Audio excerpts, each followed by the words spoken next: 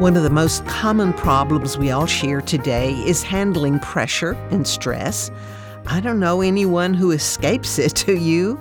I'm Mary Lohman of the Christian Working Woman, and this week I want to talk about how to have peace in the midst of the stress and pressures of our lives. Now, I'm not going to tell you that you should not have pressure or stress in your life. Honestly, if you constantly lived free of pressure, you probably would not accomplish too much. Anytime you start to get involved in anything, anytime you decide to contribute something, anytime you take on responsibilities, pressure and stress become a part of the scene.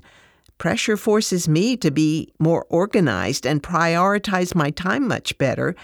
And then I really believe God uses pressure in our lives to teach us many things.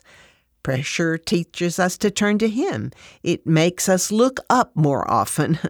Pressure keeps us aware of our need for the Lord.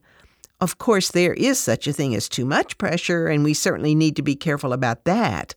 God reminds me frequently that I cannot do everything, and there is a limit to the amount of pressure I should handle. One of the major reasons we are under pressure and stress is because we haven't learned to say no, and we're trying to be superwomen or supermen. You know, just because you can do something doesn't necessarily mean you should.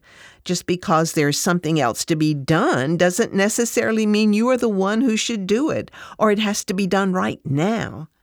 Many of us try to be all things to all people, and it just never works. Honestly, I have to admit that sometimes I put myself under pressure because I want the praise of people. I'm doing it for the wrong reasons. Remember this, you'll never get enough applause from people to make you feel significant. Our self-worth must come from our relationship with Jesus Christ. So if your superwoman's wings are tired today, just stop and remember that God is not asking you to be a super person. Perhaps that's why you're feeling pressured and stressed. Just let go of that superwoman pursuit and ask God to show you His plan for you and for your day. The Christian Working Woman provides biblical and inspirational messages directly to your social media feeds. You can find us on Instagram and Facebook. We look forward to connecting with you there, and you can always connect with us on our website at christianworkingwoman.org. Thanks for listening today. Please join me tomorrow.